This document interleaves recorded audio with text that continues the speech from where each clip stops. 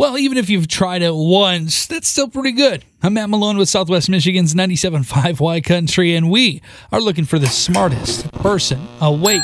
With Honor Credit Union, come be part of it. I've got a question for you, I've got clues for you, and we're going to cross-reference and see if you are as smart as our smartest person awake. The question that we have for you today, 28% of men have owned this or currently own this, while for women, it's only 13%. What is it? What is the correct answer? The clues. It's not real, but virtual. What is the exchange rate? And though it's crashed, some people are holding on and still consider it the future. So what are we talking about? Well, Therese from St. Joe, you are the smartest person awake. What is the answer? Cryptocurrency. That is right, yes.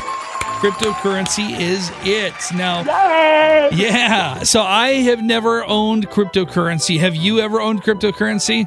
No, I have not. My son-in-law has.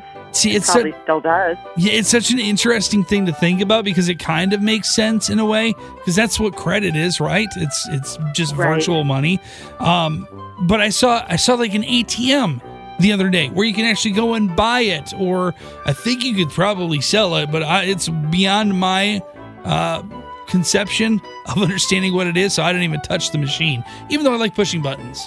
I held back. So what about you? What are your thoughts about cryptocurrency? I guess I'm not there yet.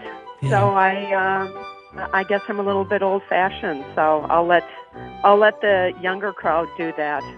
How are you going to do without pennies in life? Well, then I guess I'm going to have to save all my pennies. There you go. You're going to be rich. Speaking of which, the crash with cryptocurrency, what a big shock I think that was for everybody that owned it because it was such a big, increase. It was such a hot thing. People were buying it up. And I almost feel like that is kind of the same way that those collectors of Beanie Babies felt when they realized that their Beanie Babies really weren't actually worth anything at that point.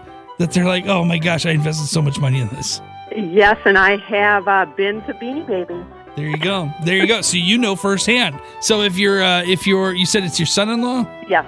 So if he ever has an issue with a crash of any kind of cryptocurrency, you're going to be able to console him appropriately, right? I sure will. I'll probably give him a Beanie Baby. Back in my day, that's right. Cry of the Beanie Babies. There you go. That will help. Well, Therese, you gave us the correct answer. You gave us a great conversation here and just proved your intelligence even more. Hi, this is Therese from St. Joe, and I am the smartest person awake. Yahoo! Wake up with a Matt Malone Morning Show on Southwest Michigan's 97.5 Y Country.